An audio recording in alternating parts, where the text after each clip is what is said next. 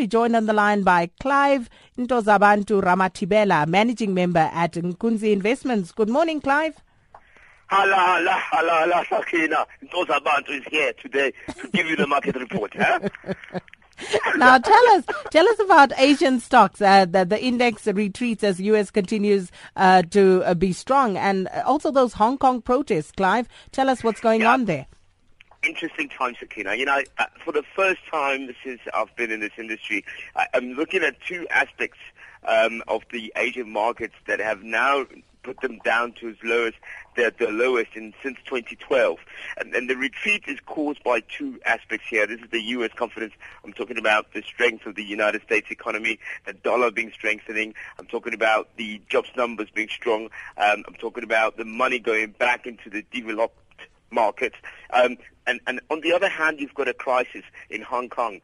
Where people now today, as it's a holiday, they're supposed to be celebrating. They're supposed to be taking out their barbecues and having a braai, but they're not doing that. They're actually sitting in the streets, actually sleeping over. People have been handing them food because they feel the pinch and they want to be more independent from China. So what this has caused is a little bit of an upset to the Asian markets. If you look at the MSCI Asia Pacific, which you're not going to look at a lot of, but just on average, if you look at, obviously you exclude those countries that are actually on holiday today, it's sitting down by 0.1%.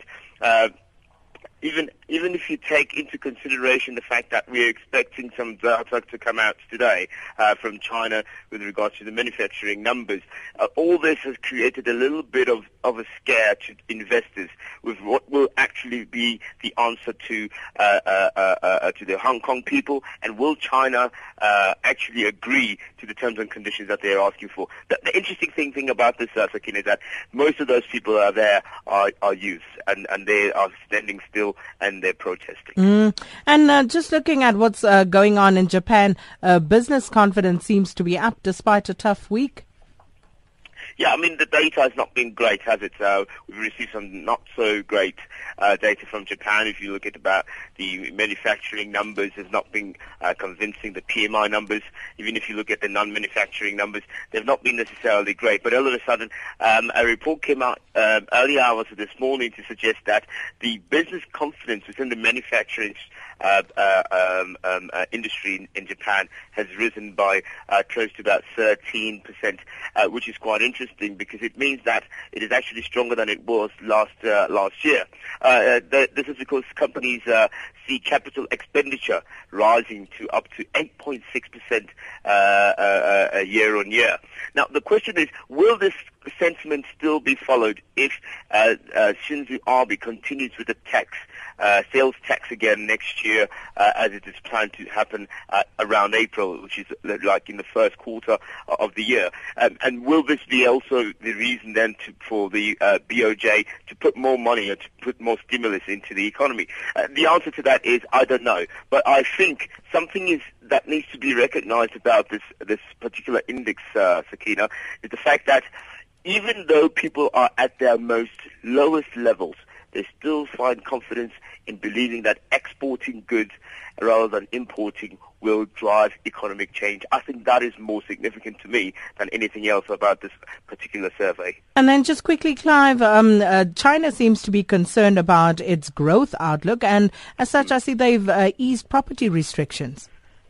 It's very difficult to buy property in China, especially if you're buying the second property, what they call mortgage, or whatever you want to call it, or bond. The problem is that obviously if you have bought a house before, the rates that you buy on your second house are normally higher than the one that you bought initially.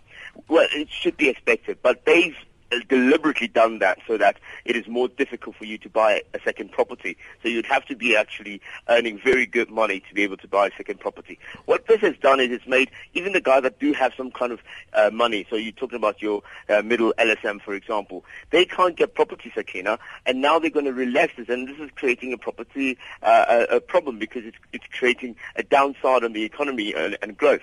So what they're doing now is that they're going to ease those rates. They're going to take the rates down a little bit to allow people who want to buy second houses to be able to afford them. And even those who are buying the third property can also find some relaxers there. They're going to take those down as well to allow people to buy more property. Remember, we spoke about this not so long ago, and we said that guys are actually selling houses at about 40% less of the price that it was.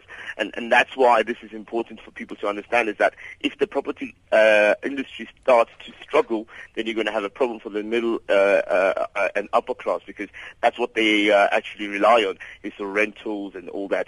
So this is very, very significant, Sakina, and I think it shows that if government wants to change policy to support the economy, they can do so. And that's it for this morning.